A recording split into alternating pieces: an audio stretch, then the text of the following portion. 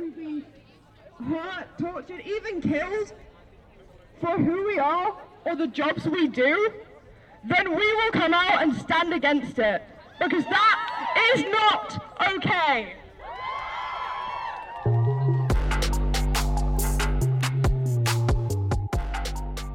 As you may have gathered from that audio, I was at York University being protested by students on the issue of prostitution, or sex work as they would label it.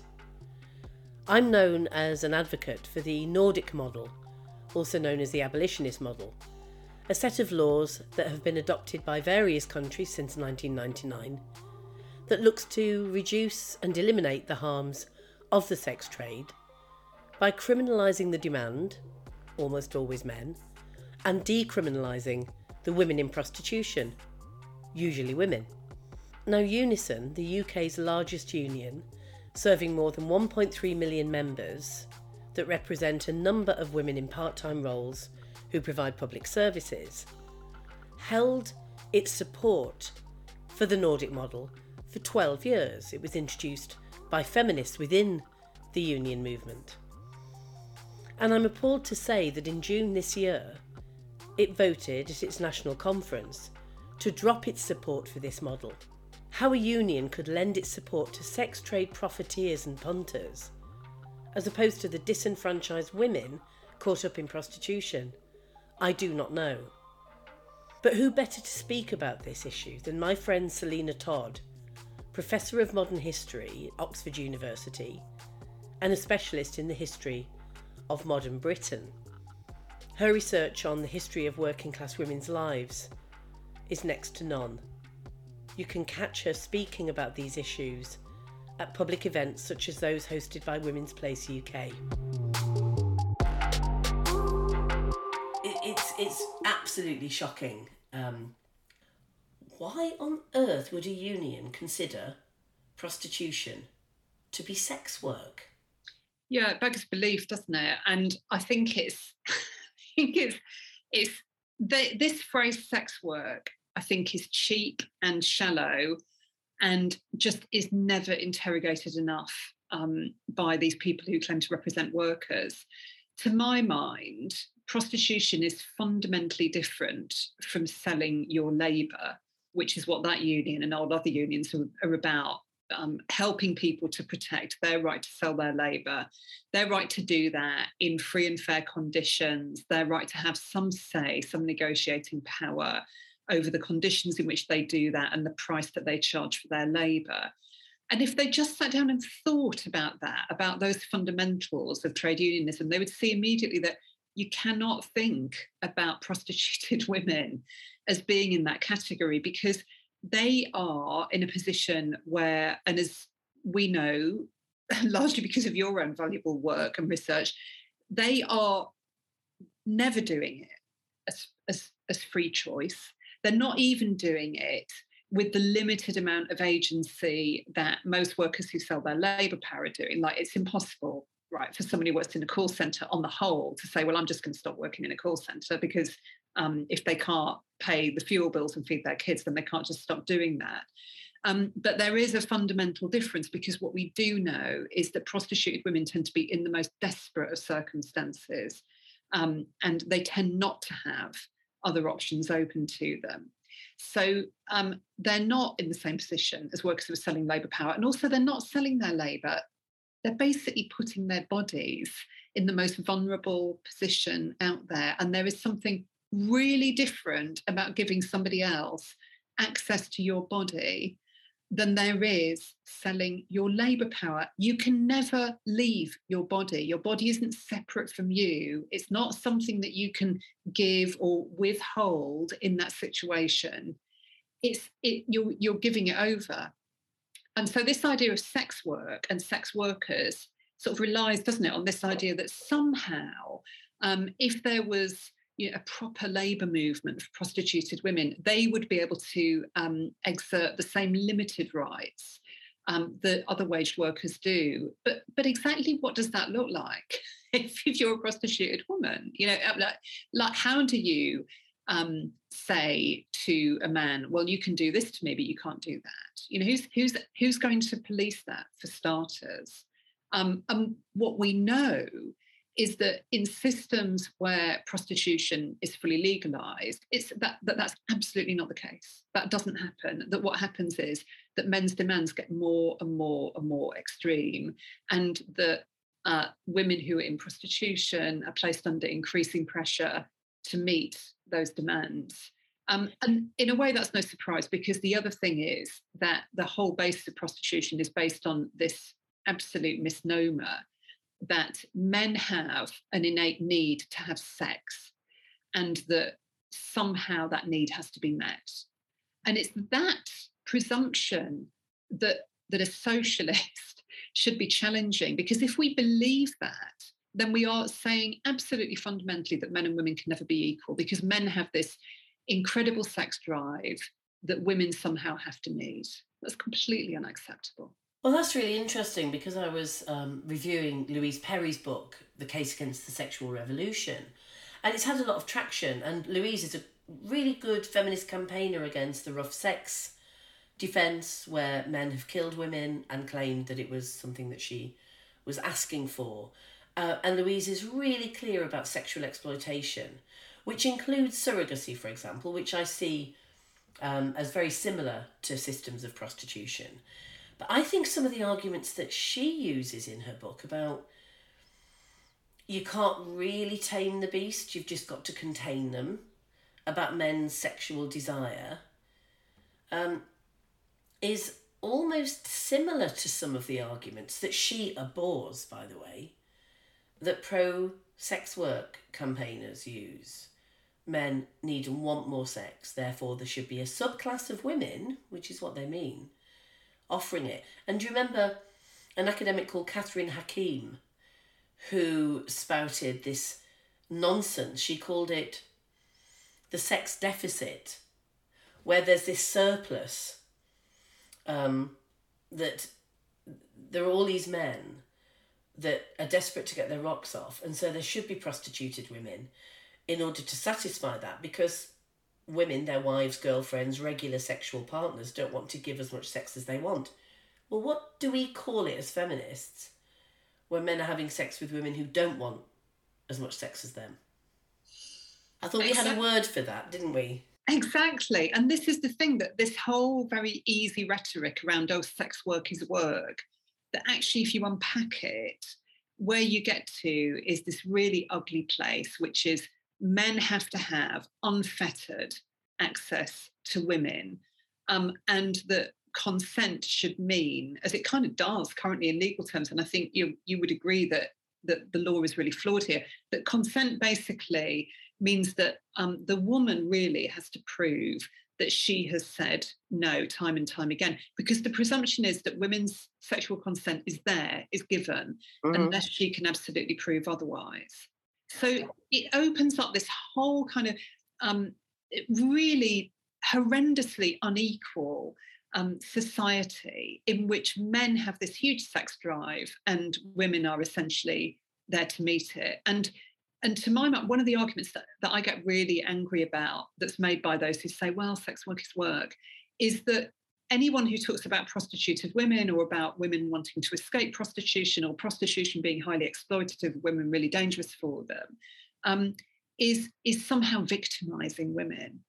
But the people who are victimising women are the people who are saying, well, you know, we just have to accept that men have this huge sex drive, and that women just have to, you know, passively get on with satisfying it, or believe that their only agency is to have some sort of say over the kind of sexual positions that they adopt. Absolutely. I completely agree. I mean, let's look at what unions are and what they are supposed to do. What's the function of a union? Well, this is a really great question, because I think a lot of unions seem to have forgotten it. But basically, unions are there to represent workers, and to assist workers with collective bargaining on things like pay and conditions. That's fundamentally what they're about. So the idea is that they're a collective, and they came about because of the idea that if one worker withdraws his or her labour, then an employer might just get another worker in. But if you all stand together and say, we're all going to withdraw our labour unless you negotiate, then you have some collective power. Right. It's interesting, isn't it? Because when the International Union of Sex Workers was set up as a branch of the GMB back in, I think it was 2002 or 3, it was not international, it was not a union, and the so-called sex workers involved were primarily academics researching from a very neoliberal pro-prostitution perspective, the sex trade. There were punters, there were bosses. For example, the spokesperson, who even had his own Comment is Free page at The Guardian for a while, was Douglas Fox. He fronted the International Union of Sex Workers, and he ran one of the biggest escort agencies, along with his partner, in Newcastle. So he was a pimp, but he called himself a sex worker, probably because he kind of was a bit of a tourist, in and out occasionally selling sex. But he was running the women. But this so-called union, what they would do is they would go around the country, and actually they would often turn up at international events I was at, despite the fact that they were allied to a UK-based union. And they would talk about being sex workers, having rights as workers, sex work is work. And whenever I asked any of the spokespeople what they did in prostitution, it was always the same. One of them had done a PhD on phone sex. So do you remember that from the 90s? So she'd sat on the end of a phone sex line saying, "Oh, big boy, you know, I've got my tits out," or whatever. And so she was doing it for academic purposes. Somebody else was a dominatrix, in other words, no sexual contact, booting some punter up the arse with her spiked heels for 250 quid. And then there was Douglas Fox, who was a manager. And so the only people that were vaguely involved in the sex trade in that so-called union branch were a few erotic dancers who, yes, I would definitely class stripping as part of the sex trade, but representative of the tens of thousands of prostituted women in this country, I don't think so. What could a union do for them? Absolutely, absolutely. And this is the thing, isn't it? Because so many of the people who argue that sex workers work would say that you and I are privileged white women who have no right to speak about any other women in the whole world ever. And yet, actually, when you look at the putative attempts, supposed attempts at unionisation of prostituted women, it's always like this. It's always those few. And when you look at those who advocate sex workers' work, you know, what's the group they always bring up? Well, students. You know, students want to do it, and they don't need to be shamed by their tutors for doing it. And you think, yes, helping people to get out of prostitution is not shaming. And anyway, as someone who grew up working class, as I know you did, I wanted to go to university so I didn't have to go into prostitution.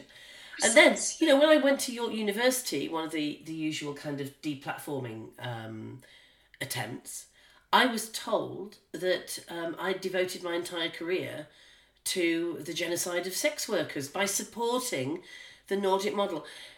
I just want to tell you a couple of examples that I found about fake unions and ask what you think as a socialist that this argument is put forward that we should support the sex industry. I mean, we all know what we think about the tobacco industry, don't we? And how it targets. We all know what we think about Starbucks and Coca-Cola. But let's just shelve that for a minute while I tell you what happened in Cambodia when I visited to interview women in prostitution.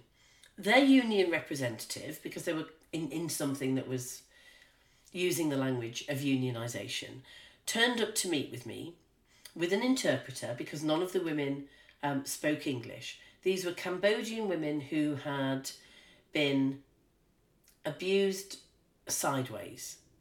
One of them had HIV and was being forced to prostitute with HIV. Two of the women had been impregnated by punters and were caring for those children that were born of punters. And they were all terribly fragile. And I was talking to them through this interpreter, and the union representative And the union, by the way, was funded by the Open Society Foundation that funds a lot of these organisations in the global south. And she kept interrupting when I was asking about how they cope with the trauma and the abuse. What would they like to do as an alternative to prostitution? Can they imagine the future? All of those things that I really needed to engage with the women on. And this woman kept cutting in and saying, yes, they are proud sex workers' rights activists.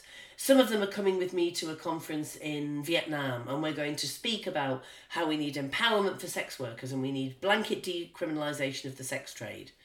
And then one of the prostituted women started talking at length, and my translator that I had with me gave it to me word for word later. She'd asked permission to record it. She gave it to me word for word later. The woman said, none of us want to be in prostitution. What does she mean, sex workers? We don't use that term. What does she mean, client? We don't use that term either. We hate the men. We hate the Johns. All we need is $200 and we can get the paperwork so we can work in kitchens, in restaurants and in hotels. We are desperate to get out. None of them understood that they were in a union. And you know what? The union rep said to me when I asked what is the benefit for these women, what exactly do they get from paying their few pence every month to be members? She said if one of them is murdered or dies, we pay for their funeral, for their family. Then there's another one in Holland. It's now disbanded. It was set up by the Dutch government to promote legalised prostitution, called the Red Thread, Rode Red. And there were only 100 members at its height out of 25,000 prostituted people across Holland. And they were erotic dancers, again, not representative. And it was a front, really, for look how we have unionised people.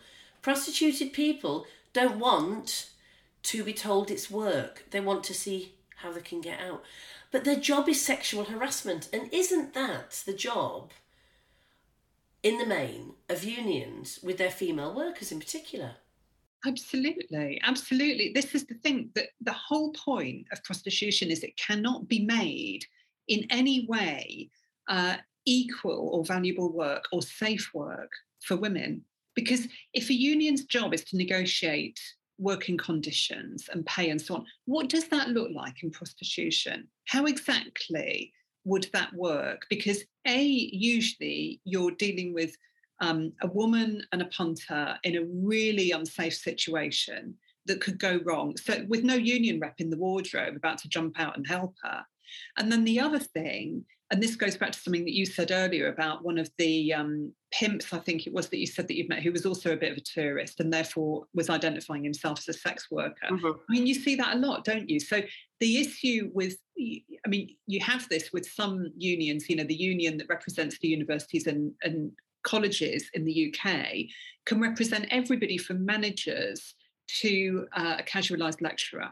Yes. And you get that a lot. Now, in prostitution, that really matters, because who draws the boundaries? Do you have those who are, because we all know that those who own brothels are very often also prostitutes. We also know that pimps themselves can be tourists within the sex trade. So where do you draw the lines? Who do you say, whose interests are we representing people here? I mean, there's no way. And as you say, the bottom line is, lots of workers might want to get out of their job, but the thing is that prostituted women are very, very often kept in that job by force or by dependency on pimp for drugs or by threats or by fear or by violence. So the organisations that they need are precisely organisations that are assisting them in getting out of what is, by any stretch of the imagination, an incredibly violent and exploitative, quote unquote, trade. Absolutely. And tell me the socialist case against supporting the sex trade. Because what's been said to me by, Kenneth Roth, head of Human Rights Watch, a white, rich man, is that you shouldn't really take the food out of women's mouths when that's their only alternative. Of course, my friend and colleague Rachel Moran, a sex trade survivor, said famously, the thing to do when a woman is hungry is put food in her mouth and not your cock. But tell me the socialist case against supporting the sex trade. Well, I think The case that you've just put there, by the guy saying, "Oh well, you're taking food out of women's mouths unless you go along with this," is like absolute rubbish. Because taking the British labour movement as an example, from its earliest days, it's argued that certain classes of people should not be doing certain jobs or shouldn't be working at all. I mean, it was the British labour movement that got child labour outlawed in the 19th century. Yeah. And it was the British labour movement that, which includes and has always included feminists, whether they want to acknowledge it or not, that pushed for things like maternity leave, that pushed for pregnant women not to be put in situations that were unsafe to them in terms of workplaces, all the rest of it. So it's never been the case that the job of socialists has been to say, yay, everybody go to work. I mean, part of the job of socialism has always been saying, when is work so exploitative that it just shouldn't be allowed, either because of the nature of the job or because for certain classes of people, that's just not a job which is right for them. Right. In the case of prostitution, the fact is it is inherently incredibly exploitative. You are asking women to make themselves incredibly vulnerable. They're not selling their labour power. They are giving over access to their bodies. That brings with it huge risks of all kinds. But the other case for it as well is that I can never separate socialism and feminism. To me, they're very intertwined. And if we're going to talk about creating a more equal world, it has to be equal between women and men. And there is, we all know that the vast, vast, vast majority of punters are male, and that the vast majority of prostituted people are female. And saying that that's okay, or that is in some way something that could be sanctioned or regulated, or so, is just nonsense. Because what it is saying is men need biologically or culturally, in at least certain situations, unfettered access to do what they want to women's bodies. And that is not the vision of a world that I want to live in. And that is not the same as saying, well, we do nothing for prostituted women. That's about saying, as the British labour movement did in the 19th century, when they were thinking, well, hang on, it's probably not a great idea for pregnant women to work in places where there are toxic fumes, and it's not absolutely fantastic for children to be pushed up chimneys.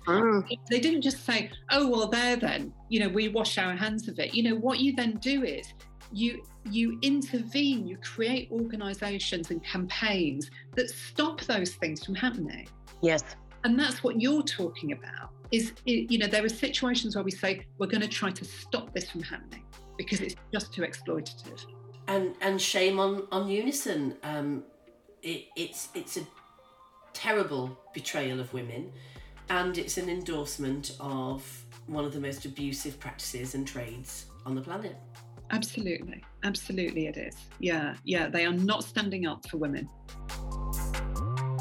I hope that you learned from that you were challenged by those arguments put forward by Selina and myself, and that at least it made you think.